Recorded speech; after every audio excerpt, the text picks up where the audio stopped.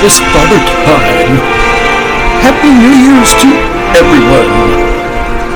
May many blessings come to you in 2023. You're still a fucking asshole.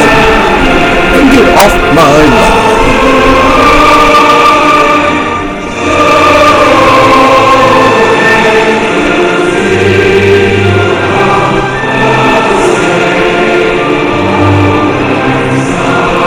Live from the historic River Market District in downtown Kansas City, Missouri, from the banks of the beautiful crystal blue waters of the Missouri River, it is Two Douchebags and Microphone Podcast. If a 10-pound bag of shit could talk, this is what it would sound like. Hello, everybody. Two Douchebags. One microphone. I am Mark. And I'm Topher. Here we are at the city market, our home base, if you will, pretty much. Our favorite stomping grounds. Yes. Even though we had a lot of fun in Eureka Springs and the pork rind festival. Mm-hmm. I almost said beef jerky. But yeah. I don't know if beef rinds would be the same as pork rinds. I think beef skin is not quite as tasty. Beef skin turns into leather. Pig skin turns into those tasty little chicharrones. I guess the pork rinds of beef would be beef jerky. Kind of. Well, it's not really fried. Or a pair of leather boots or something like that. that. Boots. That's it. That is it right there. Yes. So it's New Year's. Yes, it is. It's brand new 2023 now. A whole new year that we can explore and hopefully do great things. And, lots of good remote broadcasts in the future. Yes, we have some stuff planned. We have some places to go and some places to see. And, There's only a few places that have told us not to come back. So one of them was here, but we're doing it anyway. Yeah. But, it's wide open. We got lots of places that we can invade your ear holes from. Yes, we are, and that's what we do. Yes. So, speaking of New Year's, I wish I'd been watching the CNN broadcast of New Year's, because apparently it was a lot of fun, but not in the ways they intended. Last year, they all got drunk on the air, and it turned into a big fiasco. Anderson Cooper was practically drooling on himself, and He does anyhow, but whenever he's drunk, he does it even more. Yeah. So this year, they all stayed sober and made a big point of saying so. Mm-hmm. But when the time came and the ball was dropping... Big old pats on the back. Yes. Yeah. Host Don Lemon made his way up on the stage, and he was cheesing with everyone and throwing Mardi Gras beads out, and you know what? Oh, he thought he was so cool. Yes. Yeah. Midnight came and went while he was standing up there playing to the crowd. And then when the reaction was priceless. When the fireworks started going off, that's when he said, "So y'all ready for this countdown?" And he didn't have the excuse of being drunk this time. He was stone cold sober and fucked it up. He's a known idiot anyhow. If anyone's seen any of his broadcasts, you realize how horrible he actually is. And he doesn't have anything to say. So, and, this is who they chose over people, anybody who could do a halfway decent job and cost them maybe a tenth of the money. That's something that's worried about their image more than they're worried about their content. Absolutely. And that's how come they are no longer even looked at as a news organization. No. They're looked at as kind of like the mentally handicapped little brother of a real news organization. Yes. Which we don't have that many of anymore. They're kind of safe, non-threatening news for people with very weak constitutions who want happiness. And people just want to hear the same narrative over and over and not expand on anything or want to know anything. This is like the watercoloring of the Picasso world. Yes. So, even though watercoloring can be very good. So, they're not the good ones either. They're the ones that people do with their ballsack. Yeah. But, if you want a photograph of something and somebody hands you an impressionist painting of it, you're like, no. This isn't good enough. Yeah, exactly. But that's what CNN does. They give you an abstraction of what the reality is. And say, here you go, this is safe to think about. It's kind of hard to believe that watch our sponsors. They're the ones that made the big 3 or 4 at Fox. I don't even think Fox is really out crawling. Maybe not much, no. Not much. But they're the ones that made the other ones more honest at first. Because I remember that. CNN stood for Cable News Network. And they were little bitty, and they were getting in there on a hard drive, and they had people that were relentless that used to go in there and kind of missile towards everything. the dig for stories, and the headline news was the same way. Yes. But anymore, I mean, that's what made a lot of the local and national news really have to, as you said, clean up their act and get more serious. They had to get more serious instead of doing the fluff pieces and the big smiles and hugs. But it didn't take long. They dragged them down to everyone else's level. They realized, you know what? It's so much easier to make money down here in the fluff area. However, we will see, because the new, I think it's a lady, the new CEO or COO, I think CEO of CNN promises they're going to be the first non-biased, just how it is, factual news agency coming up. I hope so. I wish them luck. I would really like to see that. I would too. I give them about a 15% chance of succeeding because the money's going to be too good to go back to slanted and biased news. Yeah, exactly. And I'm the biggest. I don't have a stake in either game there is, because I see the evils of all of it. Yes. And I don't like any of them, and I don't like any of them a little bit more than the other. I just like all of it. All the fakeism that they're doing to grab money grab on each side. I think the only way to describe my political leanings is, if you're a politician, I don't like you. Exactly. Same here. And it doesn't matter which side. I think that they've both have been bought and paid for, and it shows more than ever in today's society. The profession of politician, I view the same as pimp. Yes. And I don't mean that as, a wild exaggeration. I mean that pimps actually literally. Make a more honest living because they actually give something for money. Yeah, imagine a pimp that promises a girl and they never show up. Yeah, that's but they take your money anyway. That's the government. Yes, that's the government version. You like this one? You like Julia? All right. Go into number 3 over there, and she'll be there in a minute. And if she doesn't show up, that's a politician. And then they kick your ass out on the street. Yeah, they're like, get out of here. What you're doing is wrong and unethical. And you got to pay more to stay. Yeah.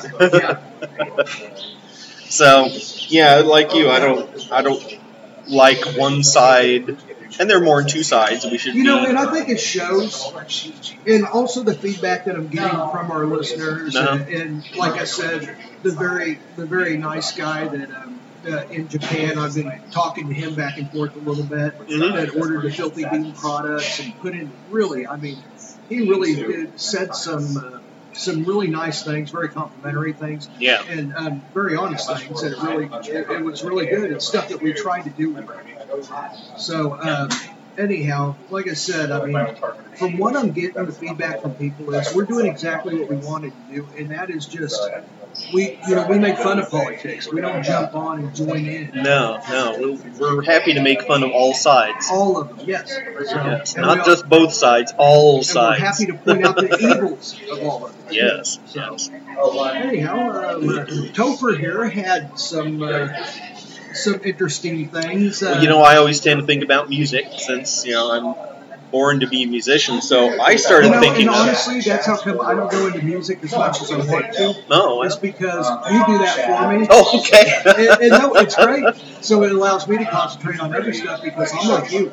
Music is everything. Yeah. I mean, it's my everything. Yeah. So anyhow, go ahead. Yeah, my sense of hearing is my sense that I will protect the most. Me too. I can do without sense of taste, or I can even do without sight. But if I can't hear music, that's pretty miserable. That would be miserable. So. But I started thinking, if I were to go completely deaf, what bands would I still want to go see live? Just for the visual aspect. I love this question. Yeah. And I've, in the little time that you let me know about it here, I've come up with some definite answers. Yeah. You see, because sometimes whenever we get a spur of the moment thing, we'll text each other. I got the spur of the moment, the closeted ass eaters, prolific, and we'll get into that a little bit later on. But this what he said to me this morning, and all of a sudden I started crumpling up some stuff. No, we're going to go to this right now. So. Well, I think number one would have to be Alice Cooper, because I'm a major Alice Cooper fan, and the live show and spectacle would still bring me a lot of joy, even if I couldn't hear the music. I could not agree more, but I'm going to shut up through all this. And I think Kiss would be another good one. I think the visual spectacle there is very good. And I started. Oh, I've got one question. Oh yeah. Is this living and dead? It's going to have to be because I started running out of bands. That I really want to see. Yeah, because I came with Pink Floyd, and you're not going to see Pink Floyd perform live again. But, well, I mean, essentially they're dead. I mean, the version that is popular. I mean, and the other version's definitely dead. Yeah. So, anyway. I think Gilmore and Waters are still alive, but the keyboardist died a few years back, and then the drummer died recently, Nick Mason. Yeah. I wonder who got all of his cars. He collected really fast cars. I remember that. Yes. There was Axis or A&E or something had a special on his cars at one time. Oh my gosh, yeah. And it's funny, for a drummer who played slow his entire career, he loved fast cars. To me, it's kind of like a counteract to the way he played. Yeah. Kind of like, this is the way I play, but when I get in a car. Yeah. So, Pink Floyd would definitely be one of the visual For Pink ones. Floyd, he was a likable guy. Because most people think that they're not. Yeah, they're kind of grumpy, brooding guys. Emerson, Lake and Palmer. I see that. They went broke putting on a show. I want to go see the show that they went broke putting on. They even wrote their songs to temper, in my opinion, they wrote their songs to temper what they do live. Yeah. It didn't hurt the songs. They were great. Yeah. But you could see how they could,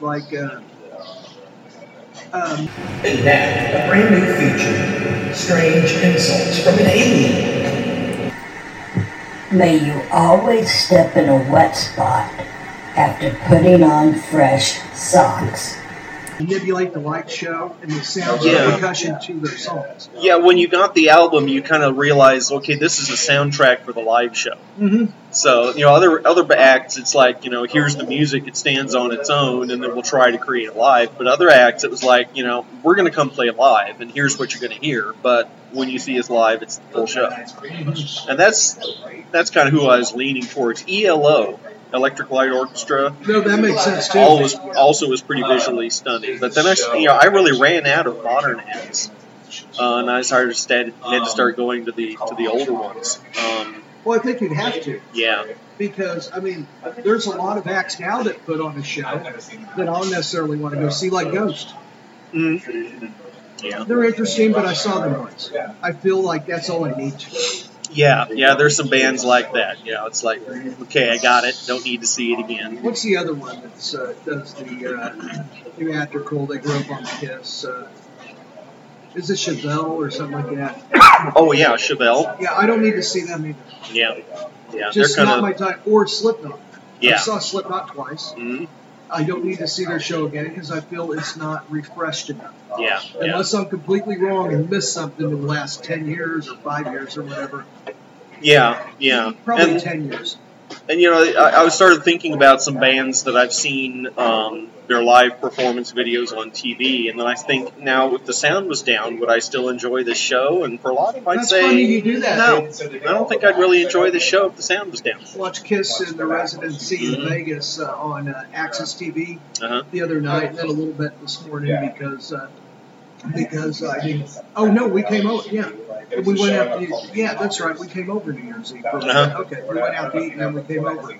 So anyhow, I had to interrupt it because it was New Year's Eve. They were showing it. Yeah. And anyhow, so I came back and watched a little bit of it this morning. Still enjoyed it, and I was thinking that too. Turn the sound down. Well, actually, you'd already texted me by that point, so that's where I got it from. Yeah. I was getting ready to say, actually, I did that before too, but I think I've always thought like that though too. If you couldn't hear it, whether you like it or not. So, Yeah. But anyhow, did you have more? No, I was going to let you go. Then I had a little a side version of bands that you wouldn't go see live if you couldn't see. So their live performance musically isn't enough to make you. Yes. Okay, and I've gotten a lot of bands like that too. They just don't do it. Yeah, you'd rather hear the album than hear it live. Okay. If you couldn't see. So anyway. Jimi Hendrix. Oh, yes. The Jimi Hendrix show definitely stand on its visuals his guitar alone. because his guitar was so extraordinary. and so interesting and so weird and so dynamic. Yeah. But I think just seeing the guy on stage and seeing him play that guitar, right-handed, left-handed, the bass strings up, if you will, or down. No, the bass strings down, if you will. I forget how he played it. He played it upside down. Yeah. Because everyone else is like re-screaming and doing this stuff to improvise. He's just like, I'm just doing like this. Yeah, and in fact, Fender sells a Jimi Hendrix version, which is flipped over, looks upside down, but is strung correctly. Yeah. So, and I bet you he died 5 years earlier, too, because he was left-handed, not because of drugs. Yeah, he's a member of the 27 Club. He died at age 27. That's right. Yep. So anyhow, Hendrix was one of the ones that I really was like, I would really love to have seen him. Yeah. Another one, just because didn't know what you were going to get, would have probably been Janis Joplin. Oh, yeah. And she didn't do anything extraordinary. She would have had the stage presence to really captivate. Yes. Yeah, I can see that. Another one would be Black Sabbath. Yeah. And just because Tony Iommi and his playing in Sabbath is leering, and his not just Ozzy. Ozzy was kind of quirky and kind of clapped and moved his head a lot. And really didn't. He had stage presence, but not like he did when he went on later on. And which Ozzy is one of the ones that I would definitely see with no sound too. Yeah. So, but him and Sabbath, I think I would like to see. And I would like to see Ronnie James Dio, sound or no sound, because number one, just the sheer power of what he did on stage wasn't necessarily just the music or his voice. It was also his stage presence, his anger, his boldness, and also the stage show. He had a lot of dragons and pyramids. All of that helps set the atmosphere and the mood. Yeah. Makes you more receptive to the attitude they're putting out. Yeah. And I would love to see Sabbath with Dio, and also Dio on his own. Sabbath with Ozzy, Ozzy on his own. Yeah. Alice Cooper like you, Kiss like you. Van Halen with David Lee. I was getting ready to go into Van Halen with David Lee Roth. Yeah. I saw them, unfortunately, I did see them with David Lee Roth, actually. It was way after the fact. Eddie was still good, and David's voice was not so good, and he kind of looked like Skeletor, but I mean, he kind of did. Yeah. He still put on a show, but nothing like they would have been in the late 70s, early 80s. Yeah. And I saw them with Van Halen, and to me, they should have been on the beach playing, even with Eddie's genius. I mean, Sammy Hagar was kind of, I don't know. To me, he was never one of the frontmen that really did it. He's too laid back. Yeah. You can tell he wants to have a good time. But sometimes you got to set that aside. He's like a harder edge Jimmy Buffett. Yeah, I could see. Yeah, he's what Guy Fieri wants to grow up to be. Yes. So, to me, it didn't do it. Yeah. With him, it didn't do it. Let's see, what else? There's other bands that I would love to see. I would love to see Elvis without sound, just to see his spectacle. Yeah. His stage presence. I could have done without the Beatles because I don't think they did anything on stage that was remarkable. They just kind of stood there. I was gonna. Yeah, they would have been the most boring to see. Another one would have been Michael Jackson. Oh, yeah. Because, obviously, if you've seen anything that guy ever done performance-wise, it would have been something that you'd want to see. And Prince would have been another one. Definitely. There's many more, and I'll probably write them out. Let's take a run at this later. Yeah, we'll take another shot at this. Yeah, but I love this subject that it's so makes you think. Yeah. And then I was going to think about, there are bands that I've gone to. Actually, Motley Crue, you may want to see them without sound, and they might be better. Yeah, that's possible. There are some acts that I've gone out to see live, and I thought, wow, this is boring as hell. Either because they just stand there, or because the music is lackluster, or sometimes it sounds just exactly like the record, and it's like, what's the point? Yes. The Cars Sterile. is one of those. Sterile Yeah, is very what I sterile. call it. Yeah. Sterile. The Cars was one of those. I saw them after their second album came out. Maybe it was their first. They were at a summer jam at Arrowhead Stadium. Boring. They stood there, did nothing, hardly moved. No light show. It was just five guys on stage knocking out some tunes, and they sounded pretty close to the record. So it was like, wow, I could have just listened to the record. I've got two of them that fit that bill perfectly. Another one is Foghat. That's an older band. And Lonesome Daves. Yeah, they're a Because blues he's the band. only guy that was alive, and I think he's dead now, but they're still playing. But I saw them back when it was a couple years after Fool for the City, and they're still fairly popular. But their live set everything was too fast. Everything sounded muddy and all the same volume, and every song sounded the same as far as instruments. The guitar on every song sounded exactly the same. You're not the first person I heard say that. Yeah. It's like they never changed a knob the whole set. There were no slow ballad ones, no fast, everything was about the same tempo and same 12-bar blues, and it was just like snooze fest. It was. And they're supposedly one of the most bands that plays live most frequently throughout their career. Yeah, they're always playing live. I'll tell you why. Just around Kansas City. Mm-hmm. Does everybody know where Kearney's at? That listens. We have a lot of listeners locally, of course.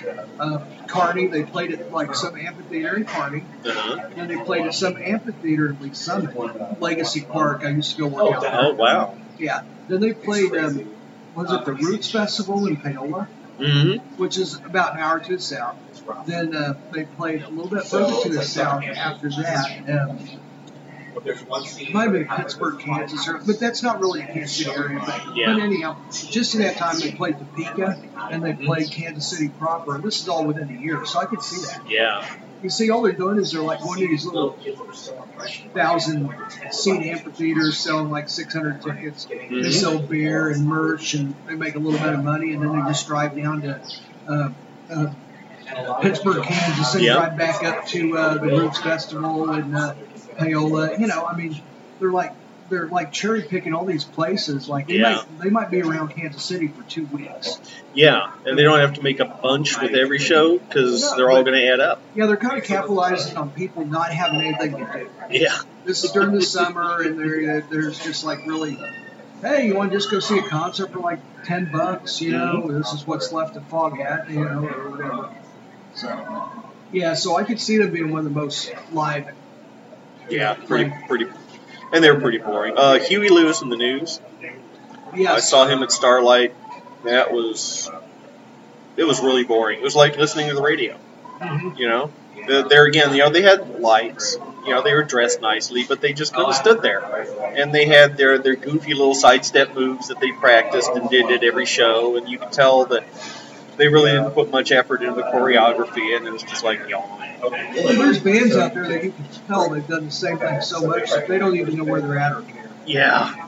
They just look on the back of their guitar. Where are we now? Oh, Dallas. Okay. Yeah. If I was a dick and was getting ready to quit the band, I'd be writing the wrong one there. Yeah. I'm sure that's happened on more than one occasion. Thank you, Pittsburgh. Oh yeah, there's a lot of. You can look it up on YouTube. Yeah. And then they show the crowd reaction and all that stuff. Yeah, of course, living here in Kansas City, we've had 1 million people come and say, thank you, Kansas. Yeah, it's funny because you can tell more Missouri people went or whatever. Yeah. It's okay if you say thank you, Kansas, but then you have to say thank you, Missouri, right after it, too. Yeah. Best thing to do is just blanket it with Kansas City. Yeah. Don't have another. Say wherever you're at. Yeah. In Kansas City, thank you. Yeah. And leave it at that. Yeah, you're better off with the city name and not the state. Exactly. So I've got a Steely Dan. Oh, yeah. They are as sterile as it gets because they sound so good. I don't think they can move. No. I think they got to be stationary to sound that good. And I don't think they really care much about live performance. No, they're more about sitting in the studio and crank out these amazing in the records. brass section, they're all sterile. They're all in the same. Yeah. They have a big brass section with Steely Dan, and they're all over there just doing that stuff, and it's sterile. Yeah. Yeah. And another one is the Eagles. Oh, wow. That you pay $700 for a nosebleed. They are sterile as hell. I have seen some concert videos of the Eagles, and they just stand there. Yeah. Joe Walsh was kind of the one that moved around the most, and he really didn't do much. No, I know. And then after he left, then it really got boring. Oh, yeah. So, yeah. Let's see, there's a lot of other examples I'm trying to think of. Geez, there's so many of them. I know, you're trying to do bands that just, you sat there and you went, wow. Phoning it in, aren't we, guys? Yeah, it's like, look, if you guys don't want to be here, that's fine. Yeah. Don't charge me an outrageous price to not want to be here. Either it still excites you and turns you on, or it doesn't. Yeah. And if it doesn't, that's fine. Go live off your mailbox money or whatever. Yeah. So, anyhow, got anything to add? Well, that was about it for the band. So I did manage to come up with some more uses for decaf coffee. Oh, besides the trash? Well, yeah. I mean, of course, that's the first one. Is decaf coffee is really good for helping to rinse the kale down your garbage disposal. Yes. Yeah. I had that down for the only use, evidently. Well, if you pour decaf all over the windshield of your car, you can melt the ice off. Really? If you don't want to scrape, just brew up some decaf and pour that over the windshield to melt the ice away. I think I'm going to do that when it turns winter. Decaf coffee is actually a very effective roach repellent.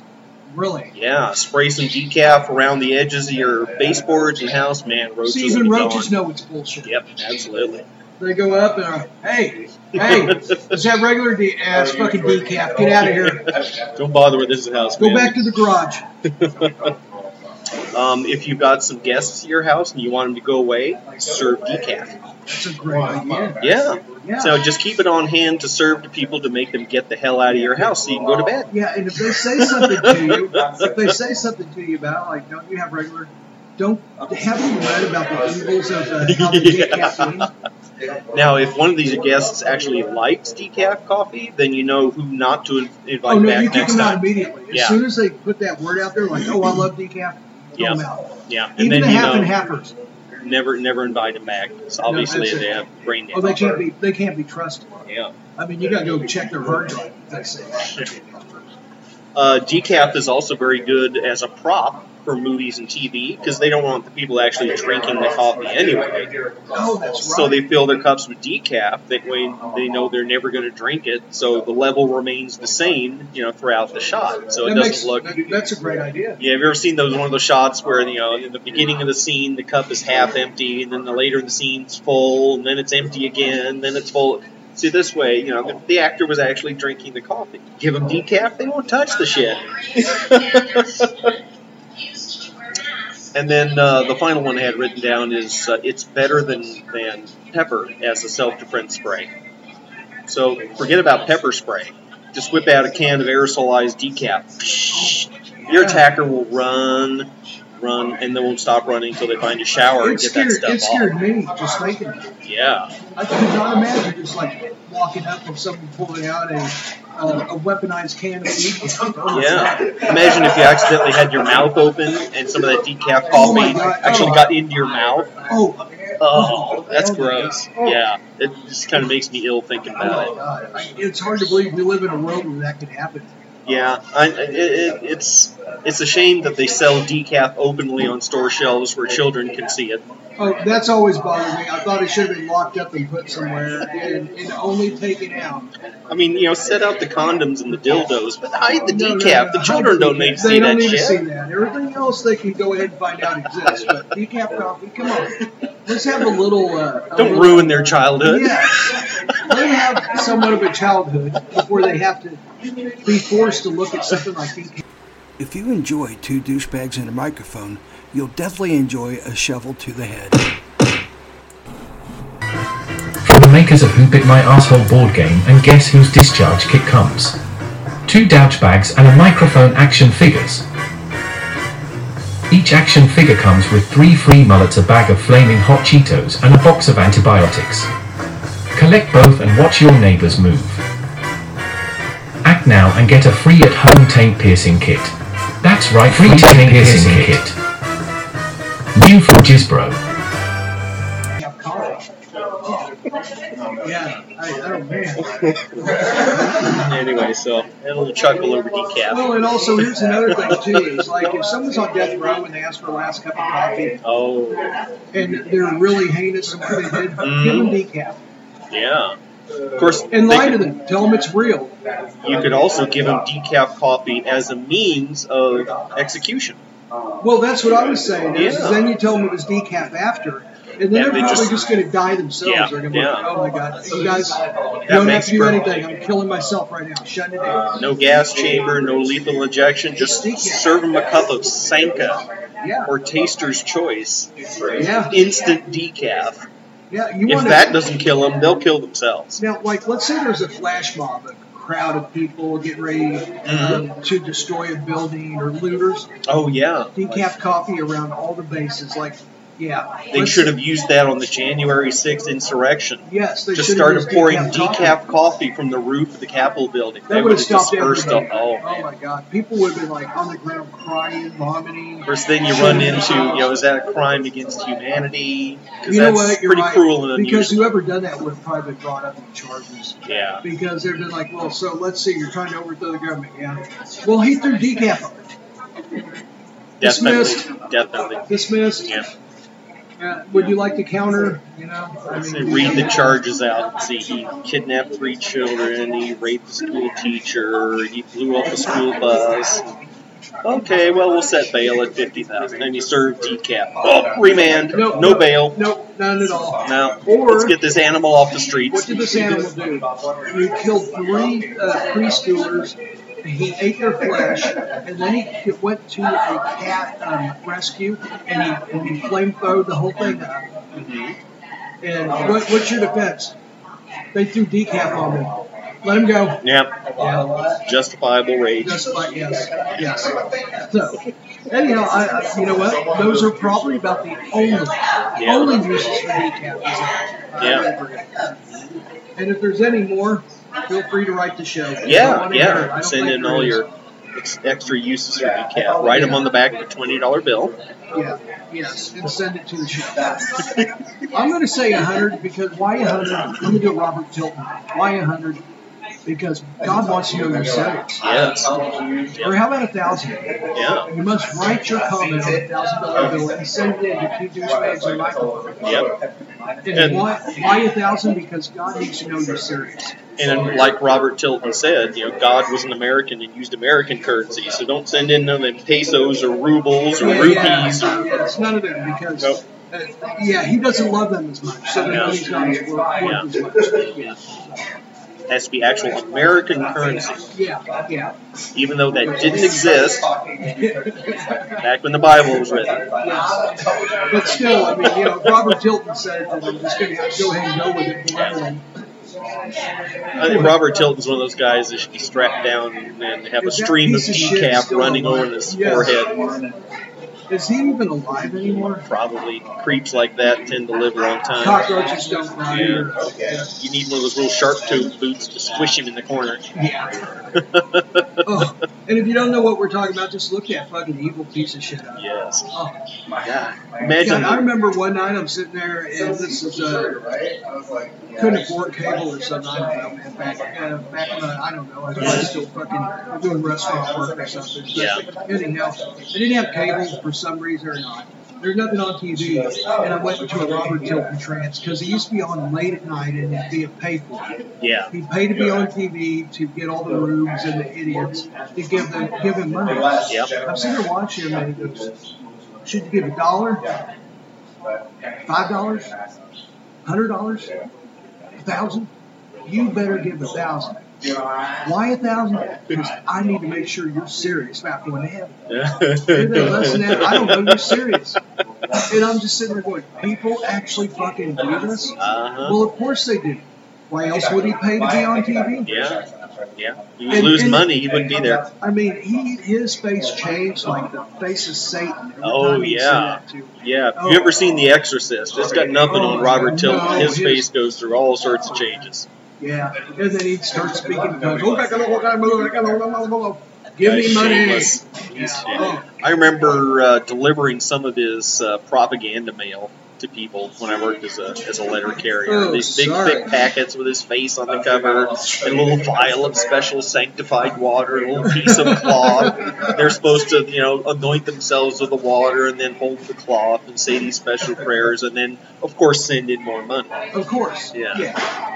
Because if you want God expedited, then you got to send in more money to Robert Tilton. Yeah. And some of the houses I was delivering these letters to, man, these people didn't have $1,000. They didn't have $5. From the state their house was in, they had nothing. And Tilton was trying to get every last scrap and penny they have from them before they die. Yeah, it was. This kind of sleazebag he was. He was a sleazebag. Yeah, the people who use God to advance their greed, let's hope that Satan has a special punishment for them. Oh, I'm sure. Yeah, and let's hope that they never find absolution before they die. Yeah. You go down there and burn for all that shit, man. Yeah. And then another thing is all the people you ripped off get to do whatever. Yeah. Wouldn't that be great? You're like, hey, Miss Jones, come here. Here he is right here. How much money did he get from you? Do whatever you want. A baseball bat wrapped in barbed wire. Oh, yeah. Dipped in raw sewage. While he's burning in hell. Anyways, on a lighter note. Oh, okay. Oh, here you want a lighter note? I got a lighter note. Let's go for lighter notes. Okay. Well, this is Marvin Harrison of London is getting into the holiday spirit while watching The Santa Claus. Oh, I remember that show. That cute little show. It was the guy from... Tim Allen, wasn't it? Yeah, Tim Allen from... Home Improvement. Home Improvement, that was it, yeah. Tool time. Well, suddenly he receives a text message from his doctor's office diagnosing him with aggressive lung cancer. Oh. So imagine that. There you are watching Tool Time, Tim Allen and the Santa Claus, funny, cute movie. Good, I'm going to really enjoy Christmas this year. And you get a text saying you have aggressive lung cancer. Text, man. He sat there in shock until he was able to show his mom, right? Yeah. So he's like, Mom, I got something to tell you. This is horrible. Who also received the same text message. Oh, no. From an NHS no reply number. National Health Service of Great Britain. Yes. Yep. So, National Health Service of England offers general practitioner services at both Marvin and his mom's doctor's office. After realizing that other people received the same text, he believed that maybe some hacker's sick joke. No, it wasn't. No? About 20 minutes later, he and his mom received a follow-up text offering them a sincere apology for the epic screw-up and wishing them a Merry Christmas. His mother quipped that in 40 years of dealing with the same health system, she'd never gotten a Merry Christmas from them before. So neither one of them had cancer. Neither one of them did. Oh my gosh. And both of them received the same... I wonder how many of those texts went out. It sounds to me like thousands. Yeah. Thousands. Oh, man. Yeah, and I've got another story here about the health system. So do you ever think that we want to nationalize health care? Maybe you ought to think again. Yeah. Because there's another epic screw-up from England. Yeah. A lab blunder saw 1,000 COVID-19 cases reported incorrectly that could have led to deaths of at least 20 people, according to new estimates. Oh, wow. There at the Wolverhampton lab meant that around 39,000 PCR tests were reported as negative, but they should have been positive. The incident happened between September 2nd and October 12th of last year. As a result, many people did not receive treatment or isolate. Wow. All these cases were in southwest England. Gosh. Yeah, we do not want their health system, right? Well, this reminds me of a health story I heard. This is probably about 10, 12 years ago. And I believe it was a Boston hospital. For a week or two or three, the surgeons were complaining that their surgical instruments were coming out of the sterilizer kind of oily and with this film on them that they had to wipe off. Yeah. And the incidence of post-op infection started going up dramatically. And no one could figure out what the hell was wrong. This went on for weeks. before someone thought to check the fluid they were putting in the sterilizing machines. And they tracked it down, and what they found was they, in the basement storage area of the hospital, they had these large buckets of the sterilizing fluid that they purchased, and they'd come in and they'd store them down there. They even left the empties down there for some reason. Yeah. An elevator company came in to service the elevator. It drained the hydraulic fluid out of the elevator and didn't know anywhere to put it. They used some of those empty buckets of sterilizing fluid. Oh. And then they didn't take it with them when they left, and they left them behind. So people thought it was sterilizing fluid. And they were dumping elevator hydraulic fluid into the sterilizer. How many people did that kill? I think 2. And made about 17 more really sick. Oh, wow. Oh my God, that's insane. Yeah.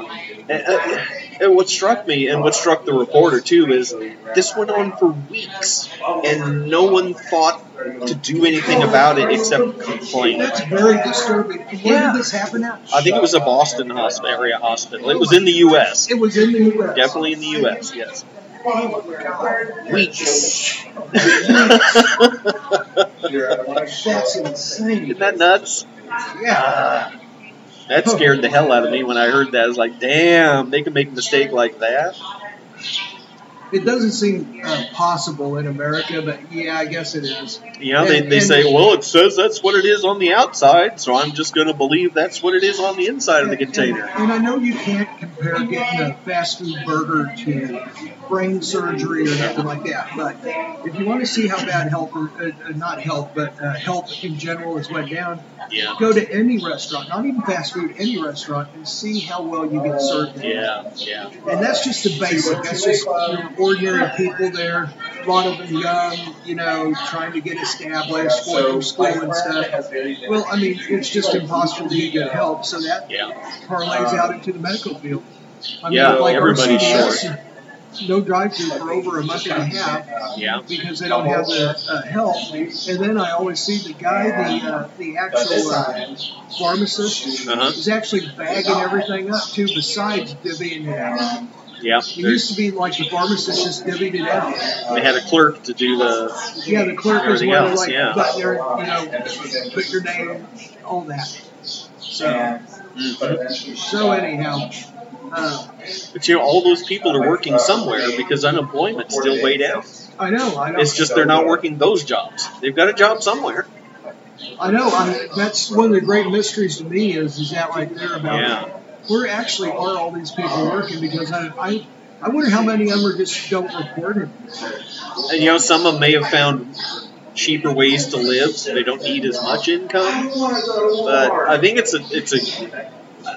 I see it as a clear message to employers that it's time for a reset in the way they handle their employees, the way they deal with them, the way they treat them. It's happening. Because they don't want to work for all these places. They don't want that job for that amount of money. Yeah, and they're not going to do it. It just comes to a head. It's like, we're not going to be miserable working under you under those circumstances. We'll find another way to get it done, and they have been. Yeah. And you have people who say, I'd rather live at a lower standard of living and be happy than work here, have the money I want, but have to, suffer through this crap. What they did is they weighed the scale. They're like, I'll be happier poorer. Yeah, when it used to be in the 70s, 80s, and 90s, and even into the 2000s, was the more money you made, the more happy you were.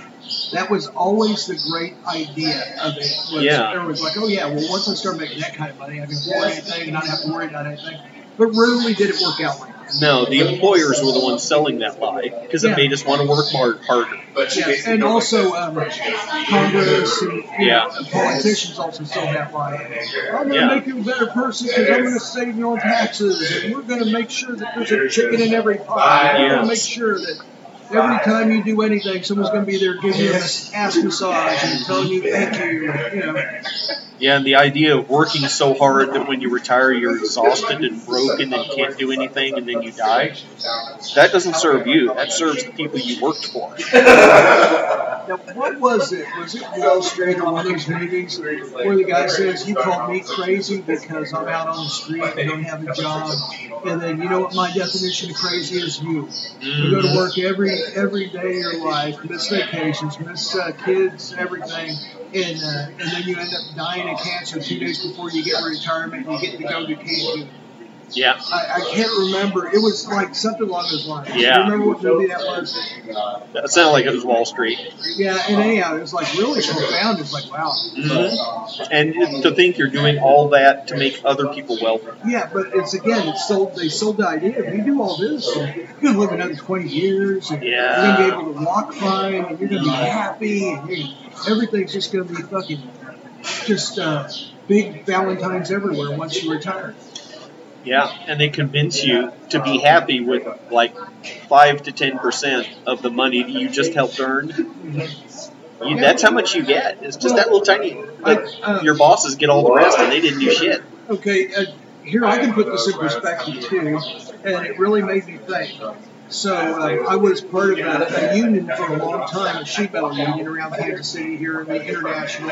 And what I used to do iron work, basically, is what it was. It's under the umbrella of iron work and glazier work. We put up glass, railings, posts. All this stuff is under the umbrella of iron work, basically. Yeah. So around Kansas City, that type of niche work would be in the sheet metal niche. So anyhow, every month they send you because I'm part of the, I'm not active anymore. I do a different line of work by choice because I had a chance to get back into what I was doing a few times. And no, I don't want to do that anymore, especially all the traveling that it required and all that. But okay. True. They send you this booklet every month saying, hey, sheet metal digester. I forgot what it's called. But the International Association sends it to you because you're a member. Yeah. And then on the back they have this for those that have fallen. And I got to reading, most of them were like 60, 57, 62. None of them hit their retirement. And that's because these people are doing this heavy fucking work and breathing in these bad fumes, having a hard life. I'm like thinking, what the hell? And that was really profound. Looking at this, I'm like, all these people just dropped dead way before their retirement. Yeah. Most of them, I know there's a lot of members in the International, but man, it's like a huge amount of people never made their retirement. They were back. Occasionally you get one that was 80 or 75 or something, but a majority of them were like 50 and 60. It's amazing. Yeah. So, right there, that speaks it right there. There's no way to dodge that one. It's pretty evident. Yeah. So, wow. And here's an even lighter one I got. Okay. A woman has filed a lawsuit against Aerosmith's lead singer Steven Tyler, alleged sexual assault. Okay, I'm kidding. It wasn't lighter. In coercion of an abortion and involuntary infamy in the 1970s. It was a while ago then. Yeah, it was. When she was a minor and he was in his mid-20s, attorneys of Julia Misley, formerly known as Julia Holcomb, filed the lawsuit under the California Child Victims Act, which allows survivors of the civil cases a 3-year look back. For 3 years they can look back and explore this and file a suit. The window ends Saturday, which was last Saturday. Yeah. And like we were talking, that you got Ron DeSantis over in Florida being the conservative, and he's going to be conservative rock star. The rock star. He didn't shut Florida down. It looks great. And the numbers aren't that, and their economy's bustling because he didn't shut it down. So he's over there with a big smile. Yeah. And he's posturing. We have Governor Newsom over there in California. Yeah. Posturing for his work. Yeah. Positioning for the nomination. Yeah, and this is one of his attempts of looking golden. Yeah. And which I do agree with it. I think it's great. Because a lot of the times memories get repressed and come back later. Yes. So and he said, sometimes after the statute of limitations. Yeah. He simply said you have 3 years to figure this out. And this is civil only. Yeah. This is not criminal. Yeah. So, in a statement, the complaint alleged that Tyler took Misley into a hotel room and performed various acts of criminal sexual misconduct upon her that night.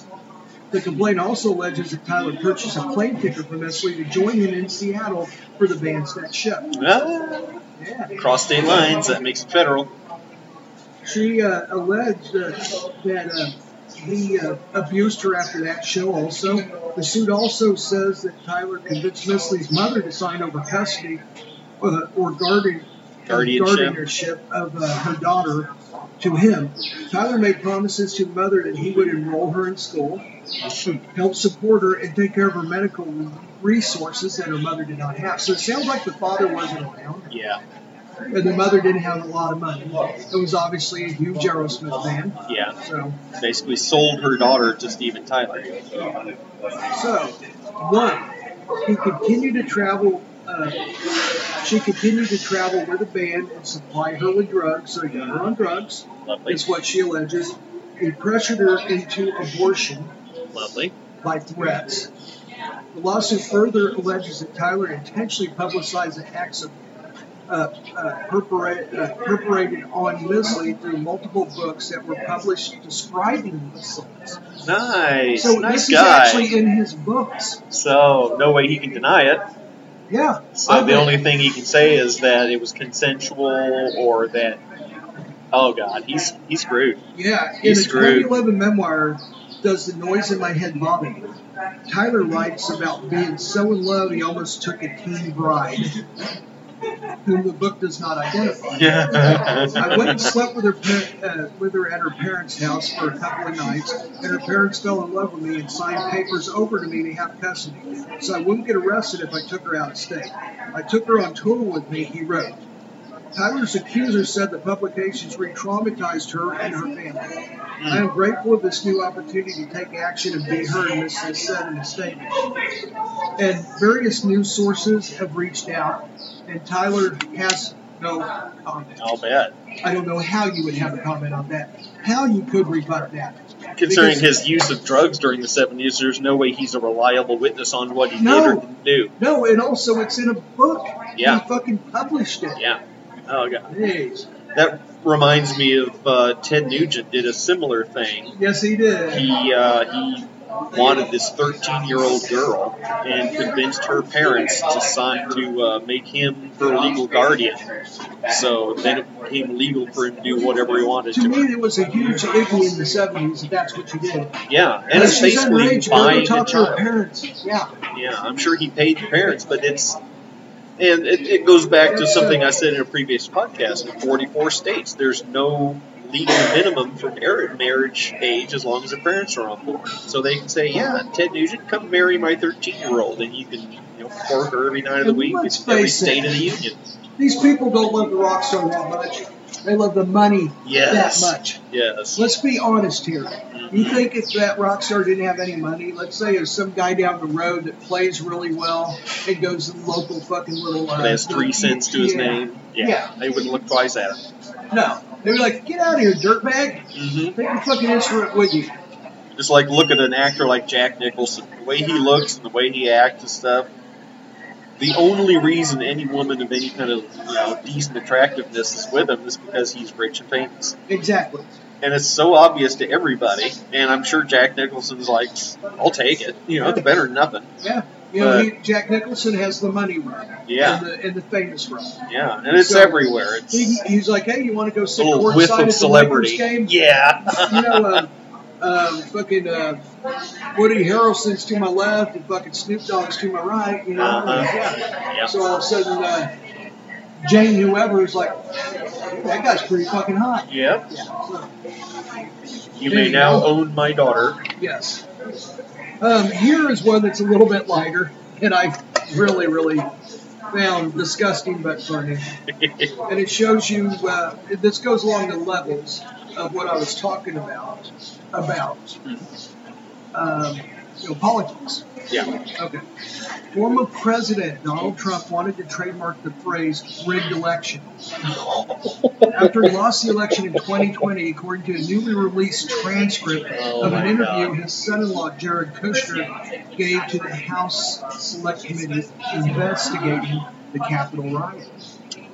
So this guy was posturing, he knew all this shit was going on, and he was good with it, he was fine with it, even though he may not have directly said, go tear the place down. This shit was going on, and he's over there going, man, I wonder if I can fucking trademark that.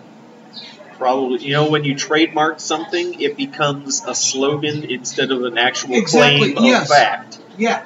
So they can tell Donald Trump, you can't keep lying about the rigged election, but if he trademarks the phrase rigged election, he can use it anywhere, anytime, and as much as he wants, and no one can say anything. Yes. That's I mean, for example, pretty clever. I'm part of King Bridge, and I found out this is like a big thing in Kansas City. There's this bridge on Independence Avenue who I've been suggesting through my good friend Jeff that we do an interview with the bridge. And I think that's a great idea. The bridge has killed many, many trucks, thousands of them over the years. Back in the early 70s, when I was just a little turd, late 60s, I was born in 66, this bridge was there devouring trucks.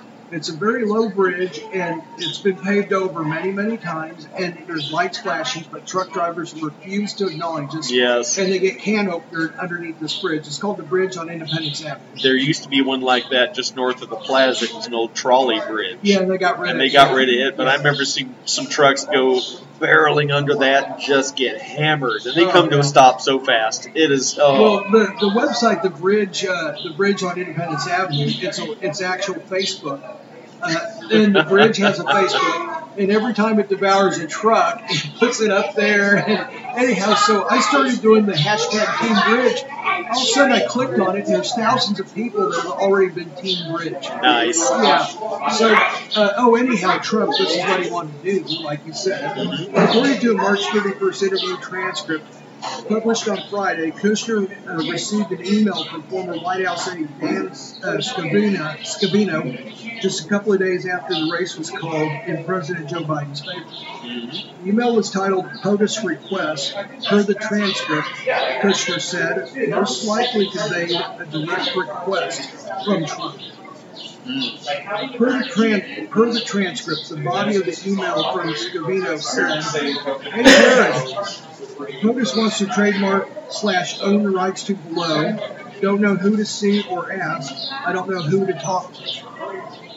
Wow. Yeah. Two phrases were included in the bold statement, exclamation marks, which were rigged election and Save America, PAC. Wow. Yeah, so Kushner, who served as senior advisor to his father-in-law, told the panel that he did not recall the request or doing anything with it. An email later that day showed Kushner requesting that it be done ASAP. But of course, is he going to get in trouble for perjury? No, he just simply forgot. You and I, we don't forget. We get perjury. Yeah, we'll get popped. Yeah. A response that same day from Eric Trump, his brother-in-law, said that both web URLs were brother-in-law to Kushner, not to Trump, of course. A response that the same day from Eric Trump, his brother-in-law, said that both web URLs were already registered according to the transcripts. So somebody already owns them. Okay. Kushner told the panel that he couldn't recall Trump's intended purpose for using the phrase rigged election, adding that his role was operational and involved forwarding requests to the right people, the transcript shows. Oh, see, I'm sure he was going to use that phrase to help widows and orphans, don't you? Yes, the poor guy. I can't believe they stopped him. Those horrible people. My gosh. Yeah. Well, on another minor Trump note, there's something that's scary I heard this morning is the Republican-led House of Representatives is going to pick a Speaker of the House. And that person is third in line in succession. Oh, you were talking about this right prior. Yeah, okay. So if the President and Vice President both get killed, Speaker of the House becomes President. Now, what I learned on the news this morning is the person who's named as Speaker of the House can be anybody. It doesn't have to be a representative. It doesn't have to be someone who's holding... It can be anybody they want. Oh, boy. So the House of Representatives could choose Donald Trump. I know exactly where you're going. To be the Speaker of the House. And that puts him third in line for presidency. And don't you think the President and Vice President would get murdered very quickly if Trump became Speaker of the House? Yeah, and they wouldn't have to do it themselves. No, one of Trump's psychotic followers. Yeah, the fanatical people would go and do it for them. And Yeah, I mean, even if you didn't open that can of worms prior to the podcast, I would have thought the same thing. Yeah. I mean, this is one of those things where you and I would just be like, we see the writing on the wall. Yeah. Now, there was a TV show along these lines called Designated Survivor. It was, And maybe where they got the idea from. Who knows? Kiefer Sutherland. Oh, He was the male lead. And he was some minor secretary of some cabinet post. But every time the president, vice president, and all of Congress gets together, they pick one person to be somewhere else, someone who's in line succession, in case that whole building gets killed, and there's got to be somebody. Yeah, they got to have a pecking order. Yeah, they can't let the entire government die in one spot. Yeah, it's just like the vice president has to be one area, Yeah. and the president has to be another area, anywhere.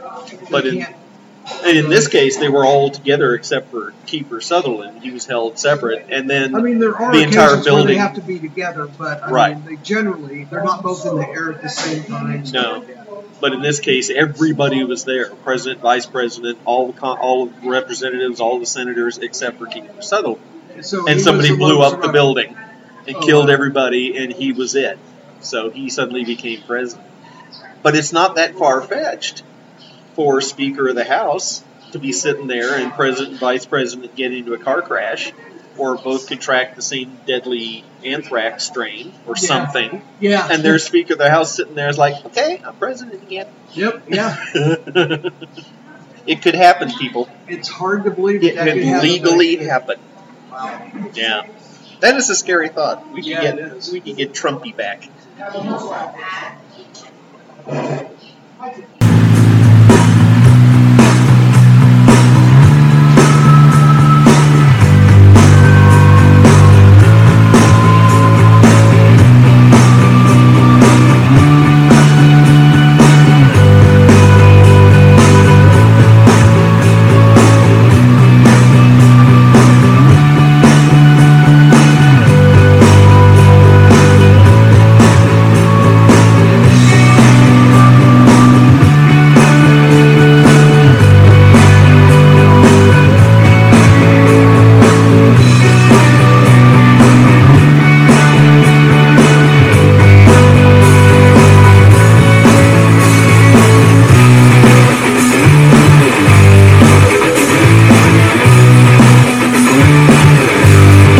Our constant pursuit for a real knee slapper.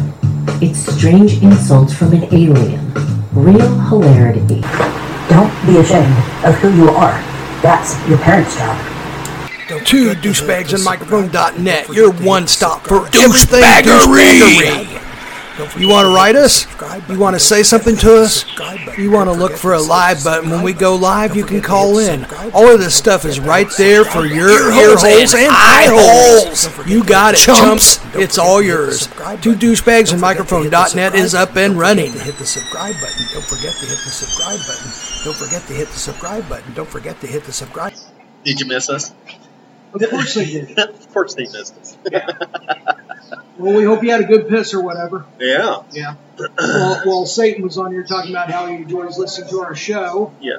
or strange insults from an alien, or whatever the fuck that idiot Mark puts in there. We need to get Joe Buck doing a promo for us. Oh, yeah, that would go very well. Here it would be like, two douchebags with a microphone. Yay. It's about as much emotion as he puts into it. Yeah. And Troy Aikman would be in the background going, yeah, that's the thing. I agree with that. That sounds about right. Yep. Yeah, so here's how the promo go. Here's Joe Buck. Yeah, two douchebags and microphone. I like it. Oh, yeah, and that's the thing. Yeah, 100%. There you go. The Tony Romo version. Yeah, well, see, you got the douchebags here, and then they were gonna, the microphone came over, and then, but it happened over this way, and then I dated Jessica Simpson. But then Travis Kelce teabagged somebody, which is Christopher's getting ready to go into. That was so awesome yesterday. The Chiefs Broncos early in the game. We had to watch it on replay a couple times. Kelce catches the ball and tries to hurdle Broncos defender named Mathis, I think. Yeah. And he smacks the guy right in the head with his testicles. Oh, and he went out. he left the game. Travis Kelce's got fucking steel for balls. Because that guy went out of the game with a concussion, and he did have a concussion. They said he had a concussion. Well, Travis Kelce's balls are still out there fucking playing. Teabagged him into a concussion. You don't think Kelce's tough? I wonder on their podcast if Jason Kelce's going to mention that. Hey, well, man, how's your balls? Because they do still get pretty clanging like lighthearted. brass. I need to listen to it all the way through, but I've heard excerpts of the show, and they are pretty fun-loving. I'll bet. Yeah.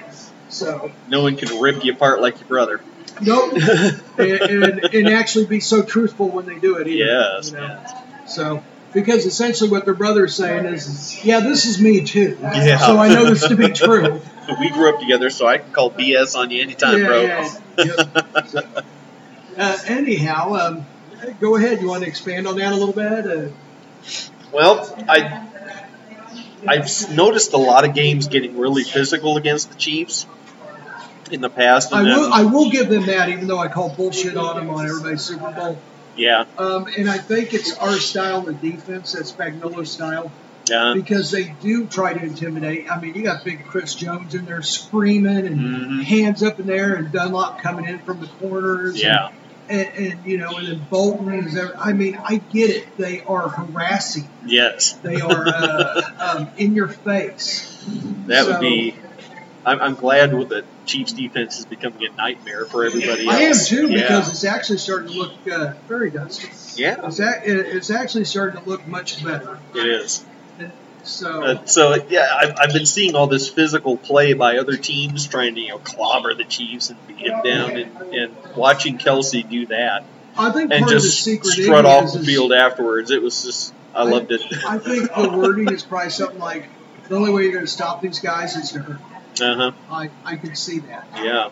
And then she was like, that didn't hurt.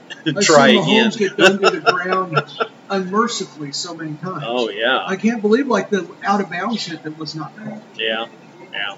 I mean, and the announcer said, like he was stopping him and then just fucking threw him to the ground. It's like, wait a minute. Yeah. And the announcers passed it off as acting on the part of Mahomes.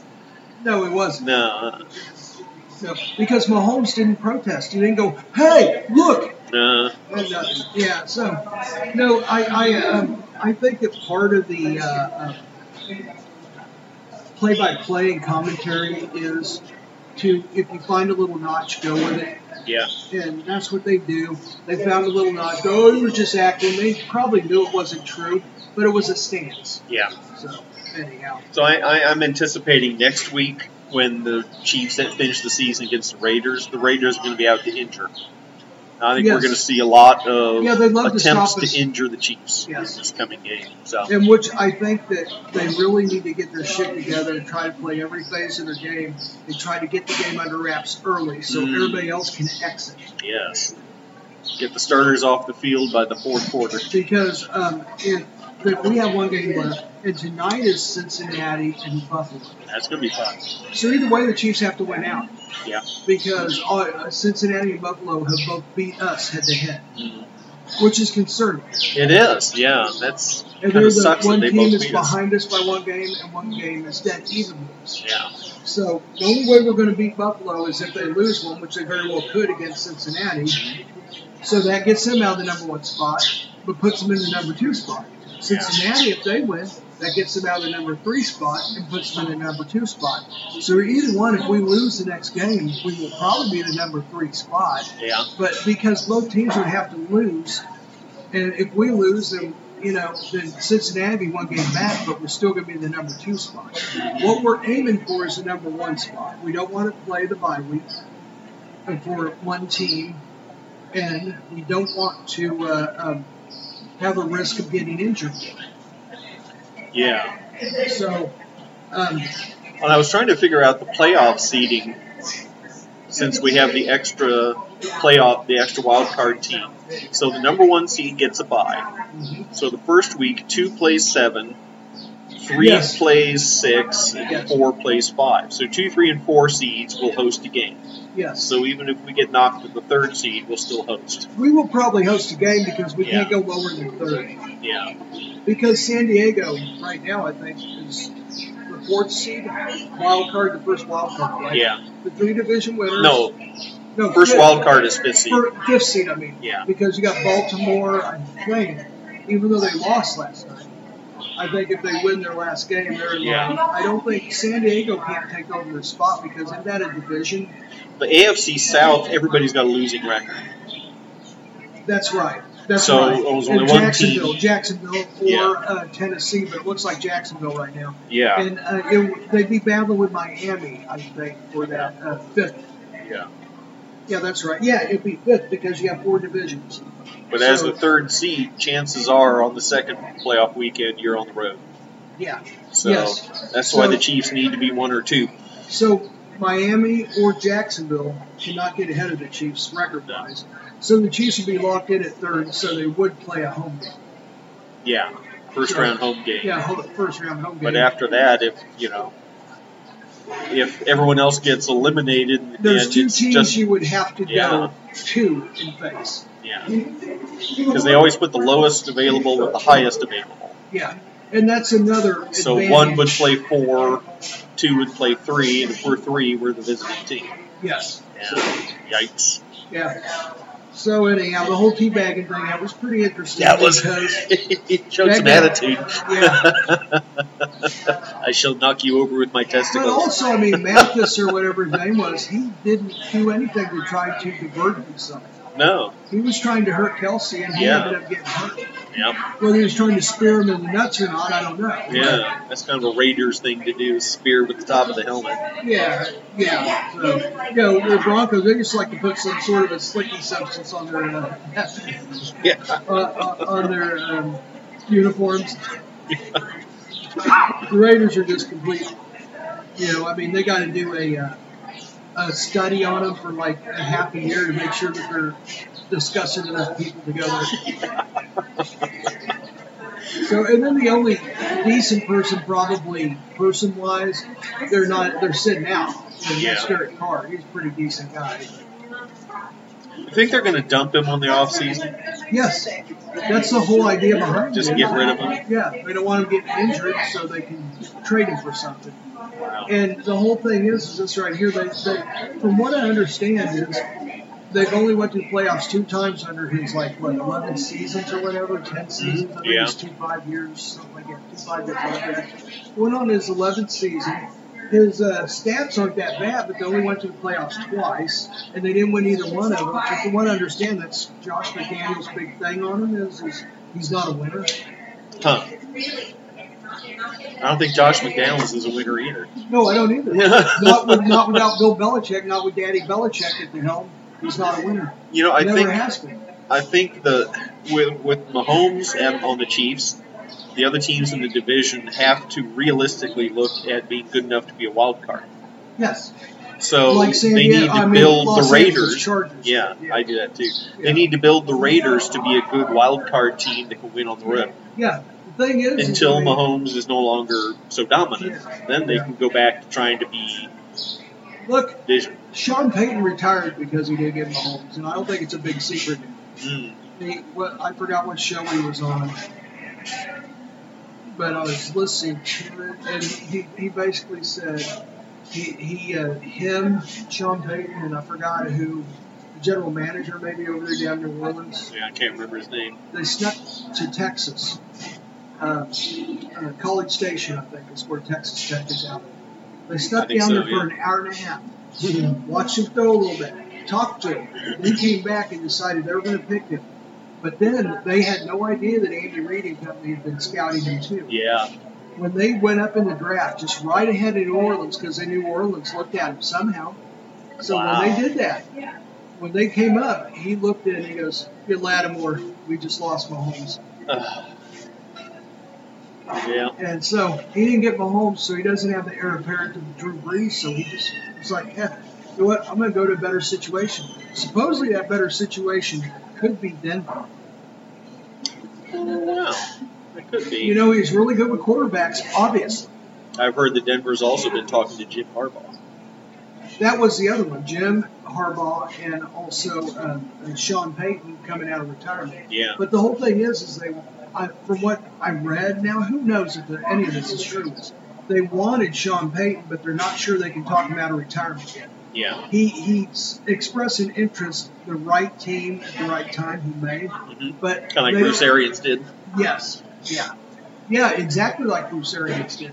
Well, I saw the graphic they put up on Russell Wilson's cap hit for the next 7 years. Who would want a part in that? That's probably That's probably why they went to Jim Harbaugh. It's like, you want to come back to the NFL? Because that's like both arms and 1 foot tied behind your back. Yeah. I think it's $17 million this year, $23 million next year, $35 million the year after that, and then for the next 4 years, $50 million plus. Hey, Denver fans, we have a ton of you guys. You guys know you listen. Send me 2 douchebags and a microphone. Send .net. 2 douchebags and a microphone.net. Exactly how you would spell that, all bunched together. Yeah. 2 douchebags and a microphone, one word. .net. Not the one word. Yeah. 2 douchebags and a microphone is one word. Yes. .net.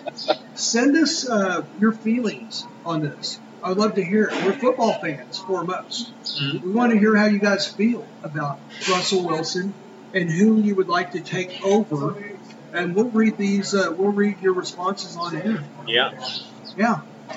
The outgoing coach had unkind things to say about Russell Wilson and his abilities, and his focus, and his dedication. Yes. So that makes me concerned that it's not just Hackett screwing up and didn't know how to use Wilson. That Wilson is actually just a house of cards. Yeah, and if you send me an email, I'll even do something like this. When we're getting ready to go on air, I will send you an email with a phone number, and you can call us and tell us your displeasure or pleasure. That would be Listen, great. we love Denver. We don't love the Broncos, obviously, and No. we know you don't love the Chiefs. Yeah. Okay, and that's fine. That's NFL. But I we love visiting Denver. Denver, The people yeah. in Denver are nice, and you know what? Hey, You've got a kick-ass snow removal system, that's for sure. yeah, definitely. It always freaks me out whenever I get there and I look up at the sky and it looks like you can almost touch it. It's so much closer. Yeah. So. Another thing I saw was who was the outgoing coach at Indy before Saturday took over? Oh shit! Was it Frank Reich? Right. Yeah. He came out Another saying, former player. yeah, and he came out with just nothing but bad things to say about Matt Ryan. Oh, I know. He hates him. Yeah. Yeah. So I mean, how can a guy like Matt Ryan have a decent amount of success in Atlanta all these years, switch to Indy and suddenly become the biggest douchebag? He actually had success there. Yeah. His passer rating was not horrible, and he had a lot of yards, and he had touchdowns, good interception radio that was good. But that would be his he had a passer losing rating. record, but He had a losing record. he's not the whole team. No, he's not the whole team. Yeah. But I think it's something that I don't remember I think seeing it's a before. personality. Yeah. But it's something I don't remember seeing before is head coaches actually coming out and trashing the team they just got fired from, or specific players by name. That used to be a player deal. Only players would trash the head coach. And then people go, well, we don't want them. He's a bad team. Yeah. And then when coaches do that, I find that really low budget. It's interesting because it used to be if a coach did that, you'll never work again. But anymore, these coaches are like, you know what? I don't care if I don't work again. I'm saying it. Yeah. I'm getting the word out there that the team sucked not because of me, but because the quarterback couldn't quit playing Call of Duty. Well, what I heard about Matt Ryan for a long time is including a Super Bowl loss that they were up by double digits at halftime against the Patriot-led Tom Brady-led Patriots. Was he's not a team player. But I don't know if that's true, of course. That could be sent out by anybody. That could have been sent out by a hater or someone that That's true. It's up to us to hear that and then decide whether or not it's justified or possible or whatever. But I can see that. I can see him going for personal. Sure. Okay. And I wondered this yesterday. Okay, now all of a sudden Green Bay has a decent shot at hitting the playoffs. Isn't that weird? Yes, it is. They were 4-8 and all but dead. Yeah. Suddenly they won every game since. Some of them were help from Rodgers, but he didn't do anything to screw up their chances. So they're 8-8 now. Yeah, they're 8-8. If they go 9-8, if they win the next game, which they very well easily could, because their defense is really playing lights out. Yeah. They beat the Vikings. Didn't just kind of beat them; they beat the shit out of them. Yeah. The Vikings look so good for a while. Yeah. So they might very well make the playoffs. Yeah. If they make the playoffs, okay, for him as an Aaron Rodgers to stay in Green Bay, do they have to be in the championship game or he's gone? If they go 1-out, is he gone? What do they have to do if they make the playoffs? If they don't make the playoffs, I think he's gone. Yeah. Okay, I'll say, if they miss the playoffs, I think he goes. If they lose in the first round of the playoffs, I think he goes. Uh-huh. If they do well in the playoffs and look competitive and just kind of get squeaked out, he might stay. If they go to the Super Bowl and lose, he'll go. If they go to the Super Bowl and win, he'll go. I think the only way he stays is if they make it deep into the playoffs and he believes this team can do it again. And they just kind of get, last-minute fluke, that happened and we're knocked out. Yeah. But if they go in and stink it up, he's probably going to be like, screw this, I'm going somewhere else. You hit what I was thinking almost exactly. I look at it I as... think it's a mindset thing. Uh-huh. Brett Favre. Aaron Rodgers is going to do what reflects best on Aaron Rodgers without regard for the team. Mm-hmm. So if he's like, hey, I can do it again next year and be the hero, then he'll stay. Well, Otherwise, boom, he's out. Like we were saying, the shine's off of him and has been for a while, and now it's Yeah. Brady's turn, and the shine's starting to come off of him. Yeah. So, we know that Aaron Rodgers is for Aaron Rodgers. You know what I think would be funny? What? Okay, let's say the Packers make the playoffs. Oh, and also, this is not necessarily a dog. You have to be in life for yourself, otherwise you're not going to succeed. Yeah, true. So, anyhow, go ahead. I'm sorry. Like they say, if you don't think your life is worth more than somebody else's, sign your donor card and kill yourself. Yes. Yeah. Honestly, if you don't think your life is worth more, Anyway. Well, I've got people on Facebook that I'm not even going to go into it, but I just want to fucking just go ahead and do it. Just fucking do it. Yeah. And shut up. But go ahead. I'm sorry. I can see the Packers make the playoffs and then get blown out by the 49ers in the first round. I could too. And then next season, Brady is playing for the 49ers, and Aaron Rodgers is playing for Patriots? either the Patriots or the Cowboys. Yeah, I could see that. If he stays in the division, Cowboys if he stays in the maybe not conference, so much, and here's why. They've got a huge contract with Dak Prescott that they would have to unload on Sunday. but they are the most valuable franchise in the NFL. They're valued at over $8 billion. Yeah. Whereas most of the teams around the $3 billion mark. I don't know if there's a team that's going to take on that type of a salary for Dak. Yeah. But I could see Jerry Dak Jones. Makes you a perennial winner right off the bat. No. Yeah. I mean, it would be difficult to make it work, but I could see Aaron Rodgers wanting to go to Dallas and still be able to play in maybe the the NFC. Texans or somebody might take him or something. I mean, just Dak, right up the hill there's Dak, and they need a quarterback. So I could see Aaron Rodgers going to the Patriots for a couple of years while Bill Belichick drafts that guy. Like he thought he had Mac Jones, but probably doesn't. Mm-hmm. So, I don't know. Okay, let's say it's the Patriots against 49ers. And then would Brady against his old team. Would Brady get over him again? Get over on him again? With that defense? Maybe so. Maybe so. I don't think the Patriots are... I mean, the Patriots right now against the 49ers right now, I think I'd take the 49ers. Oh, I would, without a doubt. Yeah. So both teams, would change, but the Niners and the Patriots would have to... Chauncey Purdy's starting to show a little bit of smear on his shine. Yeah. He's not looking as great as he did. They definitely need Garoppolo back, and with Garoppolo, they're still a flawed team. Yeah. McCaffrey helps for a lot of that, but Garoppolo is not the kind of guy that can throw a fucking diamond in a goat's ass. He cannot just fucking laser him in there. He's got a good arm, but not a great arm. He reminds me of kind of Alex Smithish. Yeah, I can see that. Once you get past 25 yards, kind of iffy. Yeah. And, the whole idea with McCaffrey is a running attack opens up the passing attack, but only if they can't stop the running attack. Exactly. And once they, after the first quarter or so, they've got McCaffrey kind of figured out. Once you get and they into the kind of slow playoffs him down and the Super Bowl-ish teams, that's when you're going to run into problems. Yeah. Because these teams are obviously well coached and have a lot of talent on their team.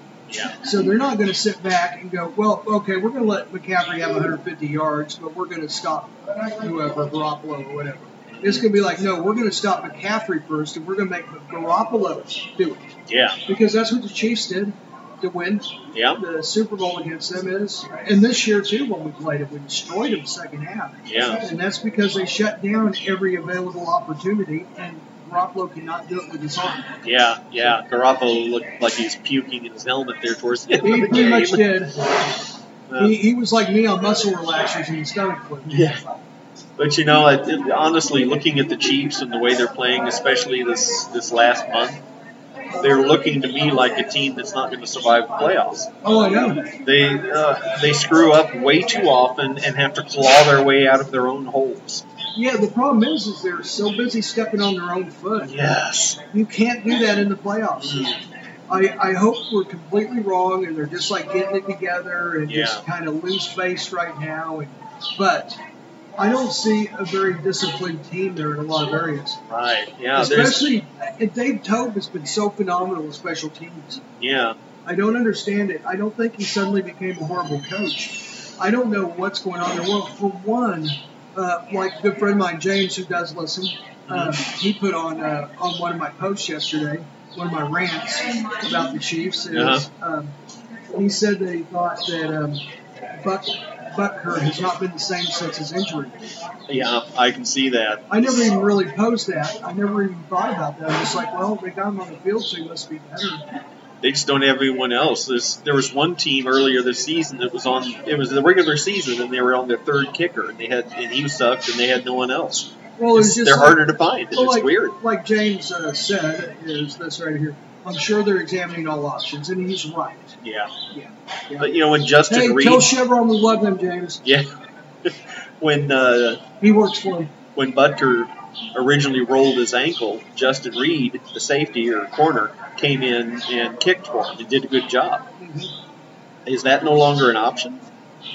I don't know, because he did so well. He did great. Yeah, he did great. Yeah.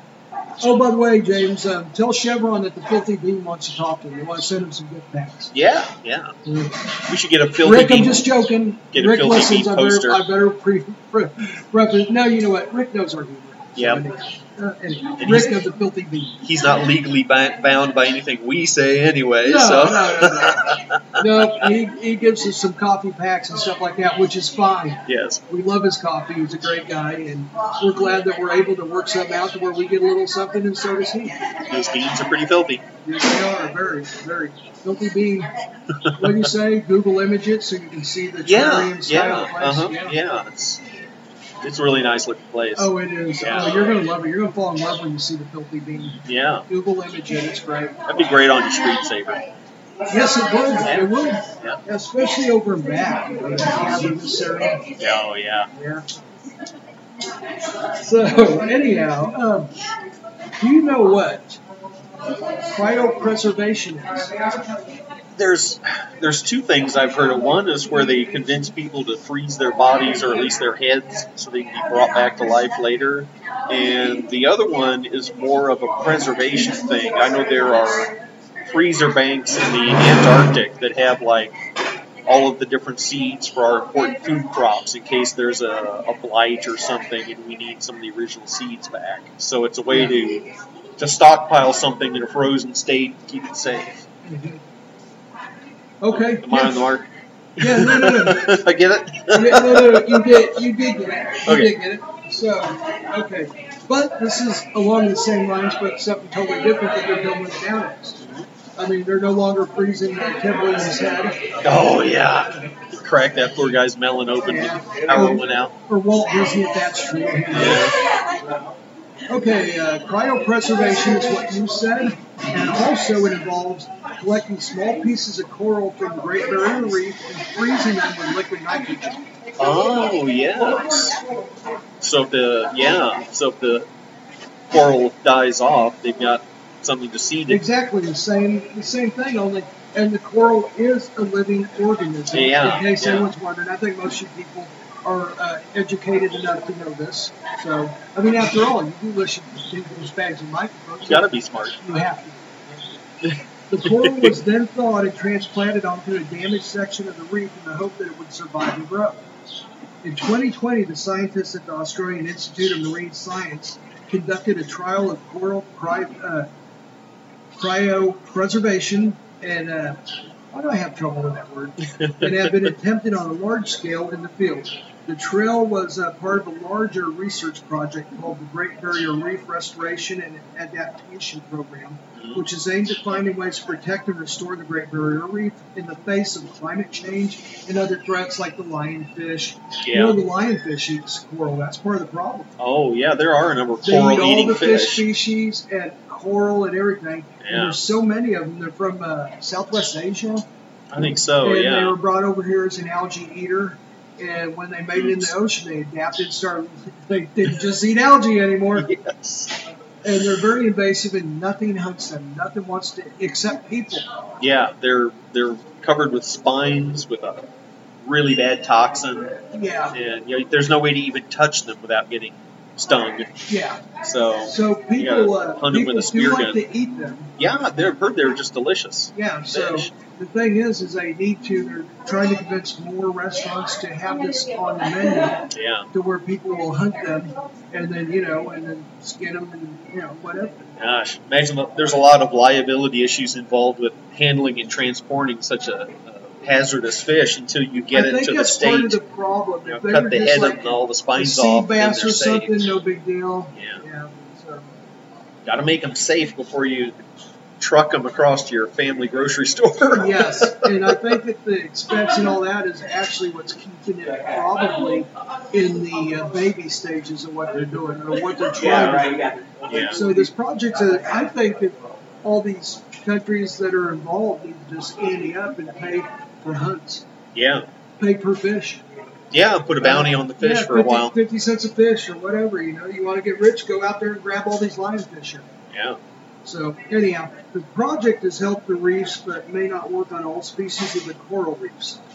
It is also very expensive to perform as well and has helped preserve the genetic diversity of coral species, Yeah. which is very essential in keeping the reefs like they are, which can help ensure long-term survival of these species and the ecosystems that support it. So, Cool.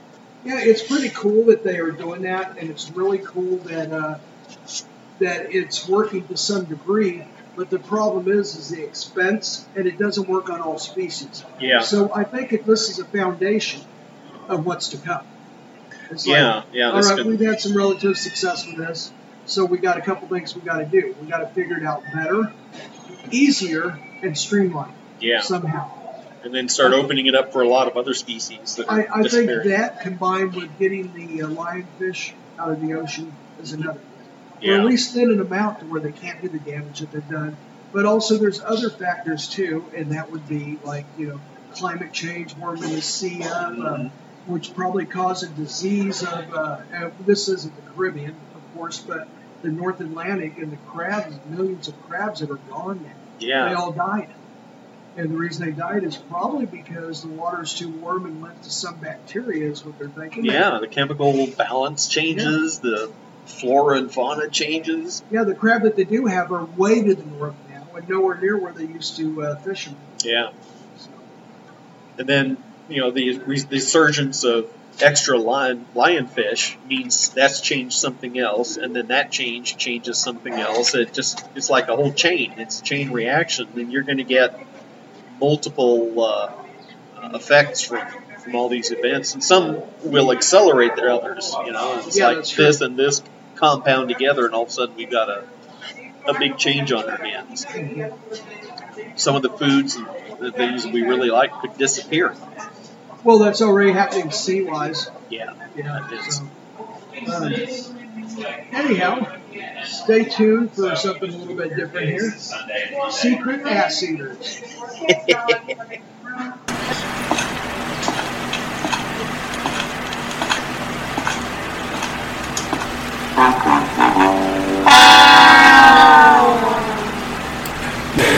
Hey, where'd everybody go? We're the douchebags. Oh my god, someone took a dump in the corner. Oh jeez. Ugh, glad they're gone. Let's just hope they don't come back. Whew, man, that smells.